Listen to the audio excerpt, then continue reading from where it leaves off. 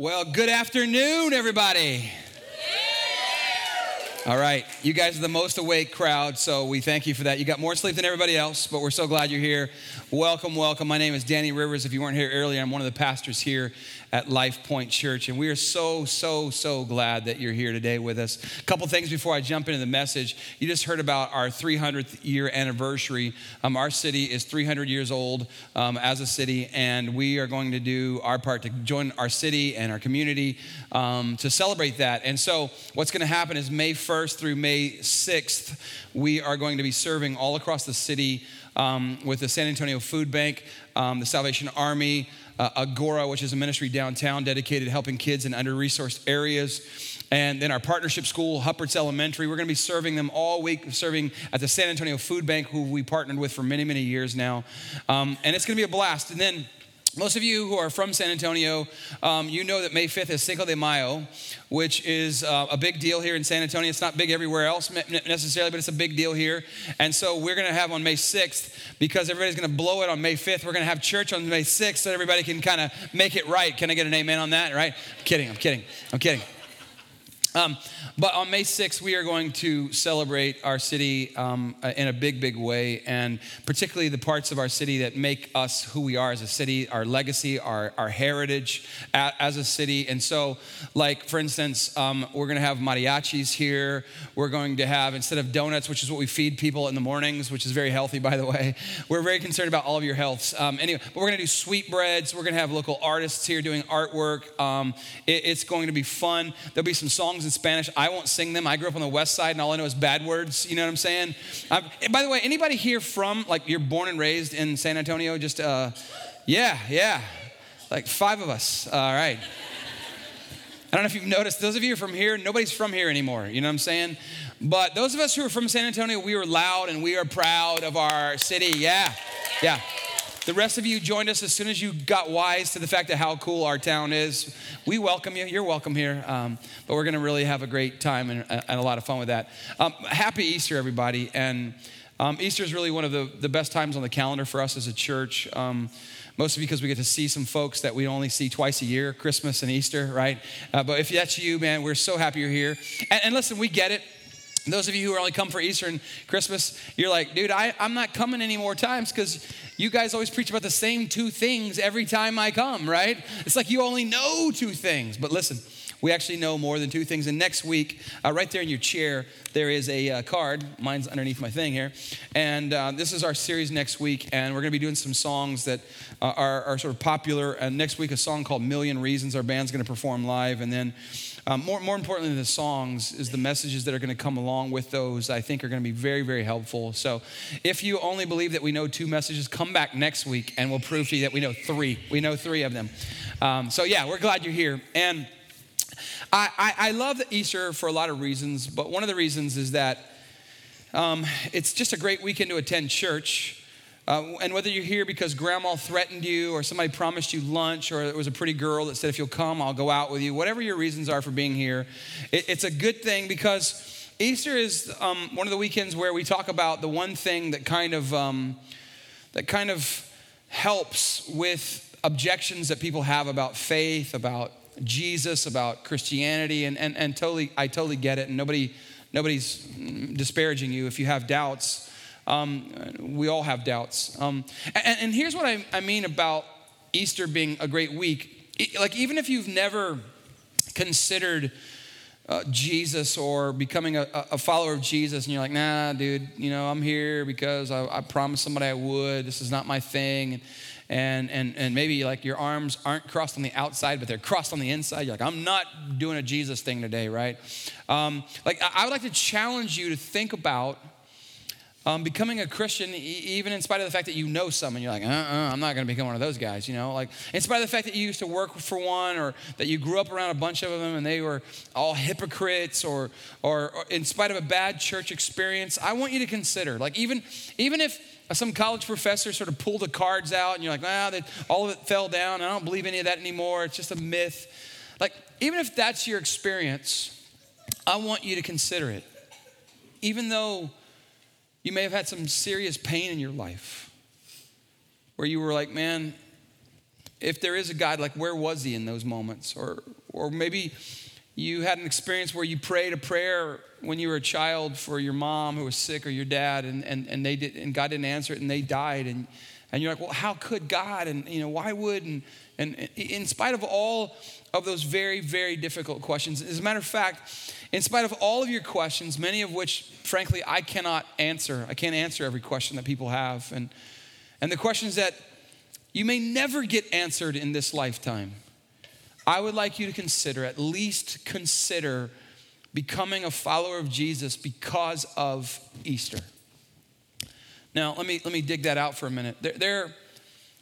I was thinking about this. There really is no plausible explanation for how Christianity survived the very first century when it was birthed, apart from what we celebrate at Easter. Like, think about it like this. There are billions of people who this weekend are celebrating a Jewish carpenter who lived for about 33 years, but who only went public with his sort of public exposure for about 3 years or so, and who never traveled more than about 30 miles from his ancestral home, who never wrote a book, who never gave a speech that was broadcast to the nations and archived on the internet, right? And yet, over 1/3 of the world's population on this weekend are going to gather in his name, and they're going to lift up their hearts and their hands and express worship to God. And they're going to sing some of the same songs we're singing in languages that you've never heard of, much less understand. And they've all dedicated their lives to this Jesus Christ. And there's no plausible explanation as to why that happened except what we celebrate on Easter. Think about it this way. If I say the name Nero, right, who was a Roman emperor, you may have heard of this guy. But most of you, the average person can't tell me anything he did except that, oh yeah, he's the dude that fed Christians to lions. So that historically speaking, for the average person, Nero, an emperor of the Roman Empire, is merely a footnote in the story of Christianity. Okay, how about Caesar Augustus? You ever heard of this guy? He was the first Roman Caesar. And I don't know if you knew that or not, but you don't know anything about Caesar except that he has this little pizza joint that's surprisingly cheap and very good, actually. Come on, am I right? Like, that's who, Caesar. Oh yeah, he's got the pizza joint. Yeah, pizza, that guy. Oh yeah, I remember that guy. That's what you know about him, am I right? So just as an FYI, Easter isn't the celebration of Christianity. It's not the celebration of even the teachings or the miracles of Jesus, and they were many. Easter is the celebration of a very specific event that differentiates itself because of this event from all of the other world religions. See, Christianity did not arise from these wonderful ethical teachings. It was not evolved from a meaningful philosophy of life. It was not the result of wishful thinking. It was not born out of a mistaken autopsy report, right? The disciples were really clear on what happened to Jesus. And Christianity exists because an event that we celebrate this Easter weekend called the resurrection of Jesus Christ. And now, there are a lot of people in our world who doubt the veracity of the resurrection, who would consider it a kind of myth, especially around this time of year when all of these TV shows pop up and all of these documentaries come, and many of them with a bent towards disproving it. And so I get it. I get why people have doubts about it. I totally get it. But I'd like you to consider it today.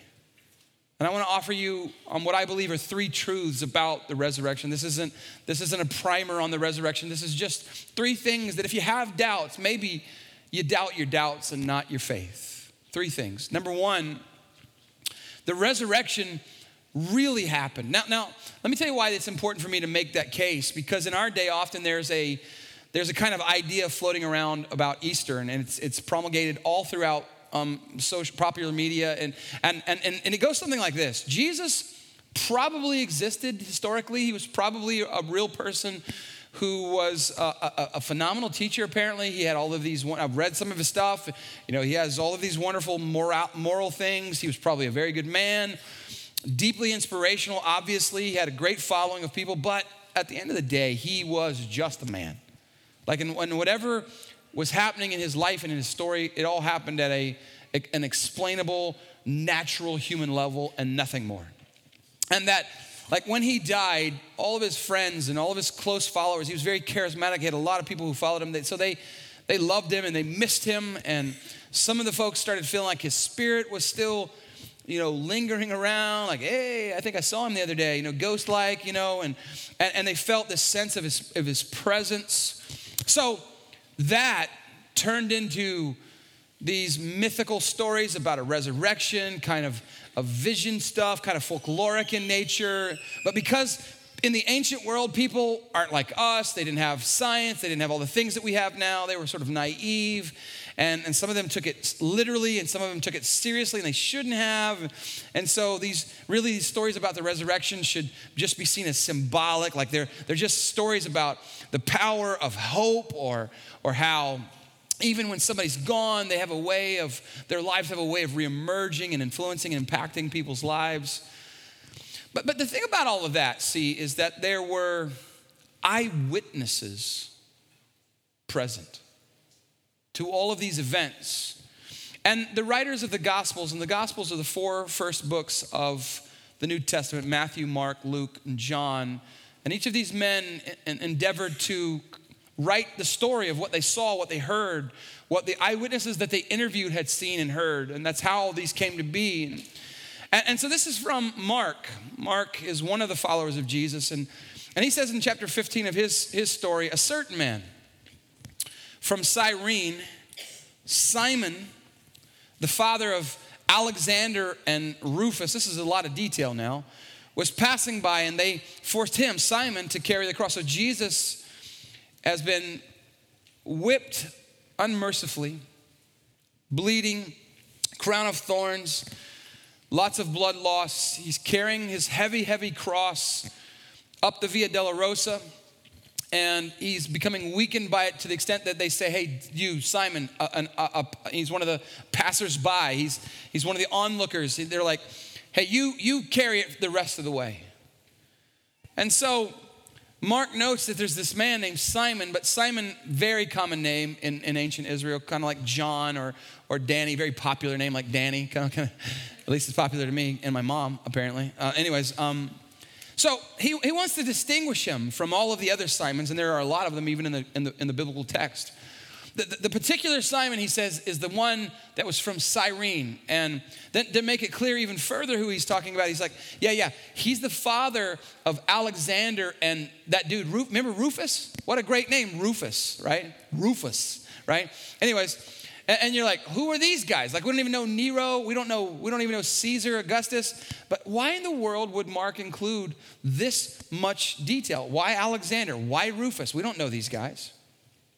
It's precisely because they would have become part of the Christian community, and they were still alive when Mark is writing his gospel. And Mark is understood to be the first of the gospels written, the earliest of them.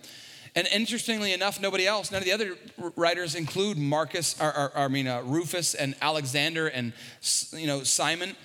But Mark does, because Mark knows these guys, and Mark knows that other people who are going to read this account, they knew these guys. And so he's like, listen, even if you don't believe me, these guys were alive. They saw it for themselves. Go ask Rufus. Go ask Alexander. Even if you don't believe me, this happened. And it matters. And so he writes it with great detail.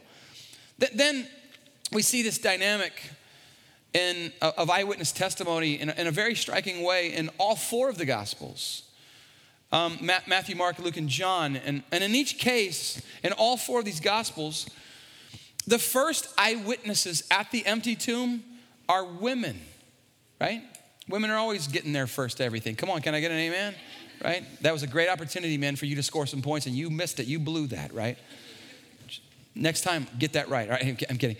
We tend not to think about the fact that there were women that were first there in our day, right? But this would have been a very striking detail in the ancient world, because in ancient Rome, women were not regarded, generally speaking, as credible witnesses. Like you wouldn't put them as being there first if you were making up a story because it's a bad look. They were not seen as credible in ancient Israel or ancient Rome. They were not allowed to serve as eyewitnesses in most courts of law. But men, of course, they were seen as better or higher than in the ancient times. And so when Luke writes this detail, he goes, he's talking about the resurrection. He says, it was Mary Magdalene. Now notice these names: Joanna, Mary the mother of James, a second Mary, and the others with them who told this about the resurrection, who told this to the apostles. But they, the men, the apostles, they did not believe the women because their words seemed to the men like nonsense. Ladies, can you believe that there was a time when men were slow to take women seriously? Could you believe there's a time like this? Failures, all. So the women come to these guys and go, hey, dudes, fellas. And this isn't not even spouses. Like they're like just dudes that they know, they're part of the faith. And they're like, Jesus Christ is risen. And the men are like, fake news. Man, they were saying fake news all the way back in those days. You know what I'm saying?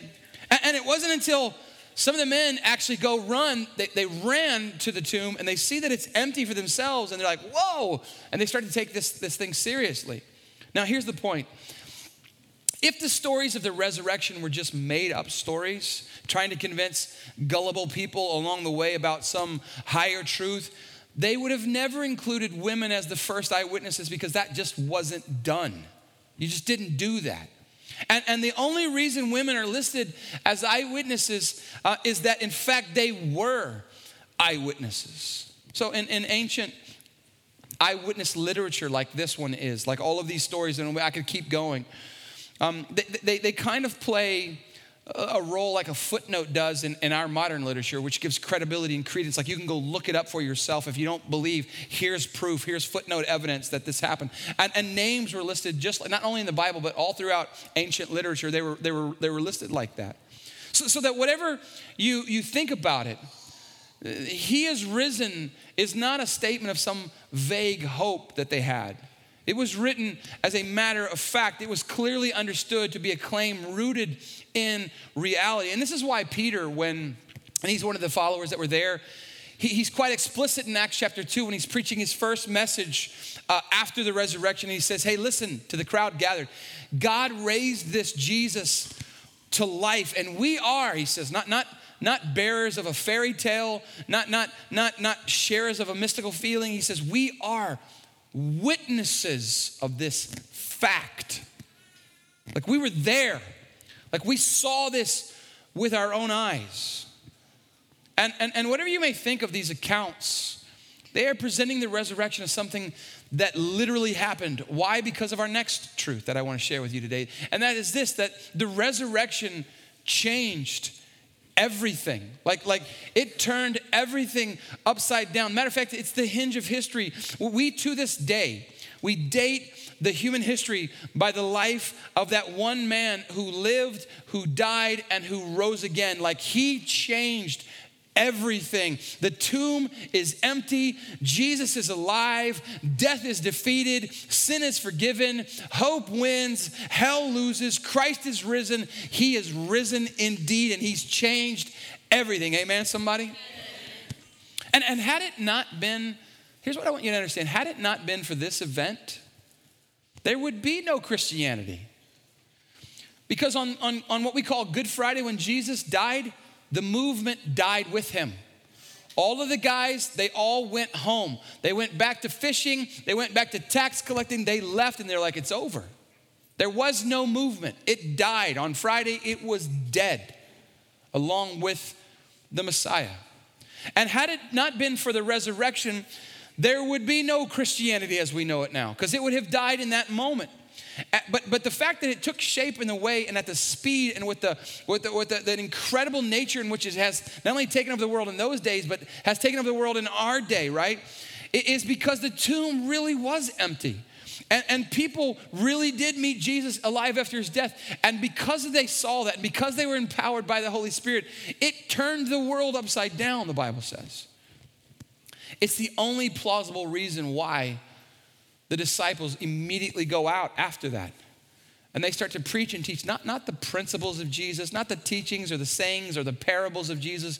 They go out and preach his resurrection. And they do this, please hear this, they do this in the face of grave danger to themselves because there are people hunting them now for their association with Jesus.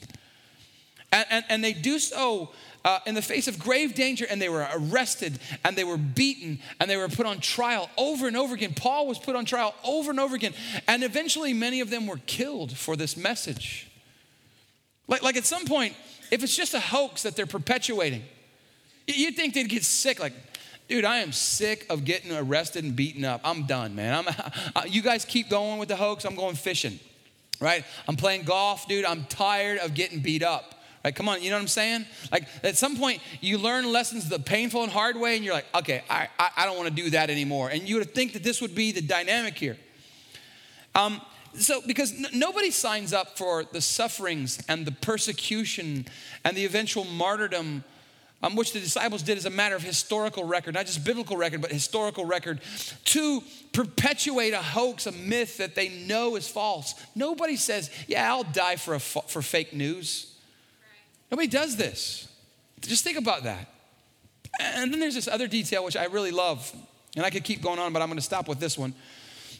Years later, when they began to assemble their story and to write it and to interview people, to put their stories, they actually write themselves into the story as cowards, these men do, right? They're like, they actually say, like, when the heat was on Jesus, we all ran away. We took off. We denied him. We acted like he wasn't real. And matter of fact, we didn't even believe him because he told us he was going to die. He told us he was going to rise up on the third day. And when the ladies came to tell us, we were like, fake news. We didn't even believe him. Not only were we cowards, but we didn't even believe the guy we were following around for 3 years. We didn't believe him, and we were cowards. Like if you have the opportunity to write somebody else's story and you're going to put yourself in it, come on, you're going to know. Like, you're going to make all the other dudes look bad, but you're like, not Danny. Danny was awesome. He was rock solid. He was there the whole time. Peter, John, James, losers, right? If you're writing a fake story, you're going to make yourself look good. Like, you don't make yourself look like, I'm the coward of this story. The cowardly lion, that was me, right? And so they run when the heat is on. And why would they willingly put that detail in there? Except that if a man can predict his own death and resurrection and pull it off, at some point you're just like, hey, dude, we're going to just do whatever that guy says. We're just going to roll how that brother rolls. You know what I'm saying? Right? And so Jesus rises from the dead, and these men who had been cowardly and timid and afraid are changed on the other side of the resurrection, and they receive, I don't know how else to describe it, but this massive jolt of boldness and courage to the extent that they go into the streets, Acts tells us, and they begin to preach and teach a 4-part message. And point number one, Peter's like, point number one is, hey, everybody, there was thousands of people there. Point number one, you guys killed him. Imagine if I led with that today. Hey, happy Easter, everybody. You guys are a bunch of murderers. But this is what he does. Now remember, these are the very people who a couple of weeks before were going, crucify him, crucify him. They were responsible. They were liable for what happened to Jesus. And this is Peter, scared Peter, runaway Peter, deny Jesus. This is the same guy. And he says, you killed the author of life. But God raised him from the dead. And how do we know? We were witnesses. We were witnesses to it. And as Peter begins to preach his message in Acts chapter 2 to the thousands and thousands of people who were gathered there for the Passover, who were gathered in Jerusalem for the Passover, as he begins to preach, and he goes all the way from the prophets, and he goes all the way to the current time, all of a sudden something starts to stir in the hearts of these people, to the extent that they realize that to know and to love and to follow this man, Jesus, is the greatest opportunity ever presented to humankind. And it remains so to this day. But they know we've missed it. We blew it. We were part of this. We were culpable in this whole thing. And we're just throwing our lives away on what? On success and reputation and wealth and comfort and fame, or whatever silly thing is that all of us are tempted to just drift into giving our lives to. so that at the end of his message, in a moment of clarity, of moral sanity, they're cut to the heart, the Bible says. Like, is there nothing we can do? Is it too late for us? And they say, what do we do? And in response to this, Peter says in Acts chapter 2, verse 38, repent and be baptized, every one of you, in the name of Jesus Christ for the forgiveness of sins. Now this word repent is an interesting word. It just means I'm going to cough because of the yellow stuff floating around in the air out there. You guys with me on that? Repent just means start again, fresh start. Make a fresh start. Turn around. Like you're going this direction, turn around, go the other direction. Like practically speaking, it's like when I repent, I'm saying I realize, God, that there is nothing I can do to save myself. I can't even manage my own life. I have willpower to do the right thing, but I end up doing the wrong thing over and over again. I end up treating people the wrong way. I end up saying things. I end up doing the wrong things. And I don't want to come before a holy God based on my own merit. Would you come and save me? Would you come and help me? That's repentance. And I want you to remember that. Because in response to Peter's message, 3,000 people give their lives and their heart to Jesus and get baptized on that day. 3,000, like on my best day, I maybe get 3, you know what I'm saying? Like 3,000 people respond to this message of repentance because it changed everything. They had never had this kind of traction before, the disciples, until post-resurrection, because the resurrection changed everything. And then thirdly, and this is where I just want to make it real for you, because I've been kind of making a case for the resurrection, but the third truth is that the resurrection is not just history. It's not just an explanation. It's deeply personal. It has serious implications for those who will take it serious. So, like whatever is going on in your life, we all have these moments in life where, particularly if you're a parent and you remember when your children were born, where you're like just overwhelmed with the wonder of birth and how it's incredible that we're born, but as you age and as life starts to happen and real life starts to take hold, there's a sense that, hey, you know what, someday there's an end to all of this. Someday I'm going to die. The biblical writers talk about this a lot. There is this book in the New Testament called the Letter to the Hebrews, and the writer talks about this dynamic, and he says, just as people are destined to die once, and after that to face judgment, so Christ was sacrificed once to take away the sins of many, and he will appear, he says. He's going to show up to bring salvation, which is deliverance or healing or forgiveness, to those who are waiting for him, ostensibly to those who are looking for him, right? Are you looking for him? Are you waiting for him? That's what he's saying. And here's the truth about you and the truth about me, that many of us have had some incredible moments in our lives, some serious wow moments in our lives. But the biggest wow moment of your existence hasn't happened to you yet. I don't care how old you are, what kind of fun, amazing life you've lived. The most amazing moment of your existence will happen the moment after you die. The moment. Like, we don't want to talk about that much, and we're like, hey man, it's Easter. What are we going to talk about? Death. And can't we just talk about Easter eggs and go have some steak after this? Well, we got to talk about it, especially on Easter, because it will come to everybody. There's this old story about this little kid who runs out of his room, frantically to his mom. And he says, Mom, is it true what that pastor said at the funeral the other day, that from dust we are made and from dust we return? She's like, yes, that's true. Why do you ask? And he says, well, I was just looking under my bed right now, and somebody's either coming or going down in there. And you know this, right? Your whole house is filled with people coming and going right now. Ladies, come on, am I right? You get it. But here's the truth. Somebody's always either coming or going. That's just true, isn't it? And this moment will come into your life when your life will be over and then something amazing will happen. There's two options, really. Either you will see God in the most joyful, of ways, or the Bible says you will face an eternity without God. But God doesn't want anybody to face that. As a matter of fact, Peter goes on and writes a letter later on, and he says it's not God's will that anybody should perish or that anybody should be apart from God. Jesus talking to a religious leader named Nicodemus, he says, Nicodemus, for God so loved the world that he gave his only son, that whoever would believe, whoever would put faith and trust in him will not perish, but have everlasting life. That God doesn't want anybody to face eternity apart from him. And so he says, hey, listen, I will give you my grace and I will give you my love and I will give you my forgiveness. And I'll do it free of charge for all of the stuff that you've ever done wrong, all the stuff that you ever will do wrong. I want to pay it for you. I want to pay the price of that for you. And I'll be part of your life every moment that you live. And then when you die, you can be with me forever throughout all eternity.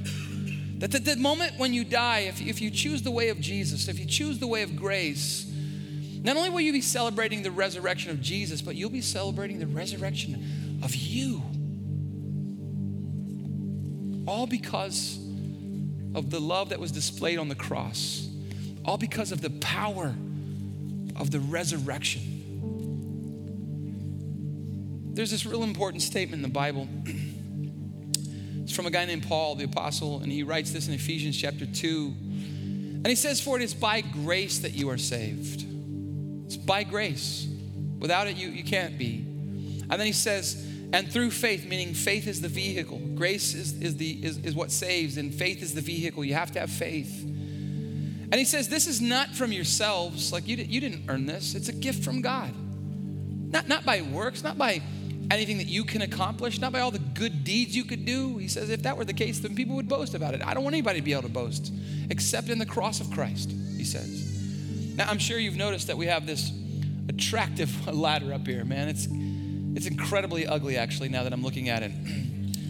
There's actually a story with this ladder. Apparently, it was the only one we could find, but this ladder has been with us from our very existence. We're going to celebrate 10 years this month, and in 2 weeks from today, as a matter of fact, we're celebrating our 10th anniversary, and this ladder has been with us every step of the way. And it's a funny thing, this ladder.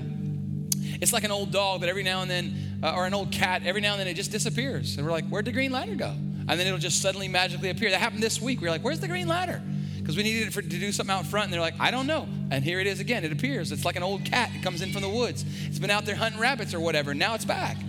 It's not even ours. There's a name on there right here. It says Roberson. We had a green ladder like this, but somebody took it, but we found this green one in its place, and now we own this. We've stolen it from somebody along the way.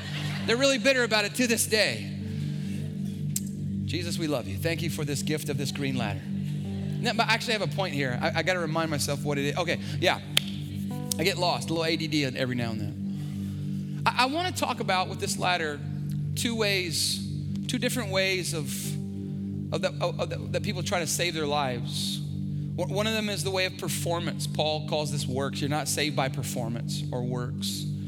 The other one is the way of grace, which is represented by this cross. And the two ways that people try to save their lives. In the Bible, saved is always sort of equated to being healed or to being delivered or to being rescued. And I don't know about you, man, but I need that. All through my life, I've needed to be rescued. All through my life, I've needed to be set free. Not just when I first came to Jesus, but all through my life. And set free from aloneness or healed from guilt or pain or shame or things that I've done or things that have been done to me. And then for me, as I get older, just this fear of my life not having any meaning. Like I'm going to have lived and died and my life won't have counted for much. Like that's a thing that I need to be healed from, that God has a plan, that God wants to do things with my life. We all need this. And one of the most common ways that we try to kind of save our lives or to validate our existence is that I'm going to prove my existence or validate it by climbing up some ladder of success or of accomplishment or an accumulation of things or of money, or maybe it's I'm going to climb to the top of the ladder so I can prove how great I am to the person who dumped me, the ex, or my parents who said I was a mistake, and I want to validate my life and existence by climbing this ladder to prove to them once and for all I'm worth something. And we all end up putting on top of this ladder that we're trying to climb our success, money, accomplishments, our well-being. And over time, whatever I put at the top of the list is whatever I devote my life to. It's whatever I give my life to. And eventually that thing starts to become a kind of master to me. It happens all the time. And it creates all sorts of damage and all sorts of baggage in our lives. And this is why some people are addicted to certain things. And this is why some people have a whole litany of baggage and pain and hurts and pain along the way. All because of this dynamic right here. But into all of this, and I can't speak for you, I can only speak for me, but into all of my mess and all of my darkness that's been in my life comes Jesus. And he brings grace, he offers grace. The ladder is one way, but grace is another way. This is not saving yourself. This is not being good enough. This is not being worthy or deserving. It's not pretending like we don't have issues, even sin issues. Grace is not a ladder I climb up. Grace is a ladder that Jesus comes down to me to rescue me. And he says, now the offer of being forgiven for all of your sins, past, present, future, the offer of being able to have a fresh start, to have purpose in this life and hope beyond death. I want to give it to you as a gift, freely. You know, when Jesus was hanging on that cross, the last thing he said was, it is finished. You know what he meant by that? Not just that his life was done, but that all the work that you and I would ever need to have done on our behalf, he did it right then and there. It was done. So Christianity spelled D, but most of the other world's religions are spelled do. Do enough. Hope your pile of good outweighs your pile of bad, otherwise you're toast. Am I right? Right? You cannot, with all of your achievements or all of your good works or however you try to climb the ladder, you will never be able to justify your own existence, but you don't have to, because that's the way of grace. Paul put it like this: it is God who justifies. It is God who gives evidence of your worth. And then he says, and who is it that condemns? Nobody. God's not got his finger pointed in your face saying, I condemn you. That one symbol right there is all that you'll ever need to know, that he loves you beyond any shadow of doubt. And my question now is, are you willing to climb off that ladder of whatever it is that you've been trying to put your faith in, whatever it is that you've been trying to put your trust in, and transfer that to the cross? Like, I'm going to come to the cross and I'm going to acknowledge, God, I cannot do this on my own. My sin, my doubt, my guilt, my angst is too great. Would you become the forgiver of it? Would you become my rescuer, my redeemer, my savior? Would you come and live your life in me? That's grace, and grace happens, and it can happen for anyone in this moment, right here, right now. So maybe you came into this room today on the fence about faith, about Jesus, about resurrection. Maybe you're just here because somebody told you you needed to come. Maybe you've been on the sidelines, but maybe as you're sitting here listening to me, maybe something's changing, something's stirring in your heart. I want you to know that there's no better time than now to say yes to Jesus. And I'd like to invite you to pray along with me if you would like to do that. And this prayer doesn't make you a Christian. It doesn't make you a member of our church, or you don't join a church of any kind. You're just saying, God, I believe that when you died, Jesus, I believe that when you died, not only did you die for the sins of the world, you died for my personal sins. And I want to transfer all the stuff that I've been trying to do to make my life count and worthy. I want to transfer whatever I've been putting my trust in, I want to transfer it to the cross of Christ. And this cross is the greatest expression of grace that you will ever hear or ever will see. And you can't earn it, and you can't deserve it. You just simply receive what has been done on your behalf. So would you pray with me? And you can pray however you want. You can pray along with me. You can pray it in your own words. You can pray it in your heart, in your mind. But Jesus, we just come to you. Those of us for whom maybe we've been sitting on the fence, or maybe we wandered away from our faith as children and now we're trying to investigate it again. Or maybe today we just came and really you've talked to us. It's like you were talking to just me. I've heard that all day today. I thank you, Lord, that you came and that you lived, that you died, that you rose again. And Lord, I want to get off the ladder that I've been trying to climb. Justifying my life through how good I am, or all of my achievements, and all the ways that I've tried to justify and prove my worth to whomever I was trying to prove it to. And now I come to your cross and I repent, and I just ask you, be the forgiver of my sins. Be the leader of my life. God, clean up the mess that I've made with my life. I can't do it on my own. I need you. And the Bible says that anybody who calls on the name of the Lord, and anybody who puts their faith and their belief in Jesus, and that he rose from the dead, and they declare that with their mouth, Jesus says, or Paul says, you're saved. You're made right with God in that moment. And you can tell God that now in your own way. God, be the forgiver of my sins. Be the Lord of my life. Be the healer of my brokenness. Take my life. I lay it down for you. I want to make an exchange with you, my stuff, God, for the beauty that is your life. And real quickly, while nobody's looking around in any form or fashion, would you just slip up your hands real quick? I just want to see. Yeah, just keep them up just for a minute. Hands up all over this place. Thank you. So many hands. Thank you so much. Can the rest of us, can we just give them an incredible hand clap right now? Come on, can we say thank you, God? Amen. God, thank you that you are a grace-giving, sin-forgiving, death-defeating God. We thank you that Jesus Christ is risen, that he's alive, and we pray all this in Jesus' strong name. And everybody said, amen.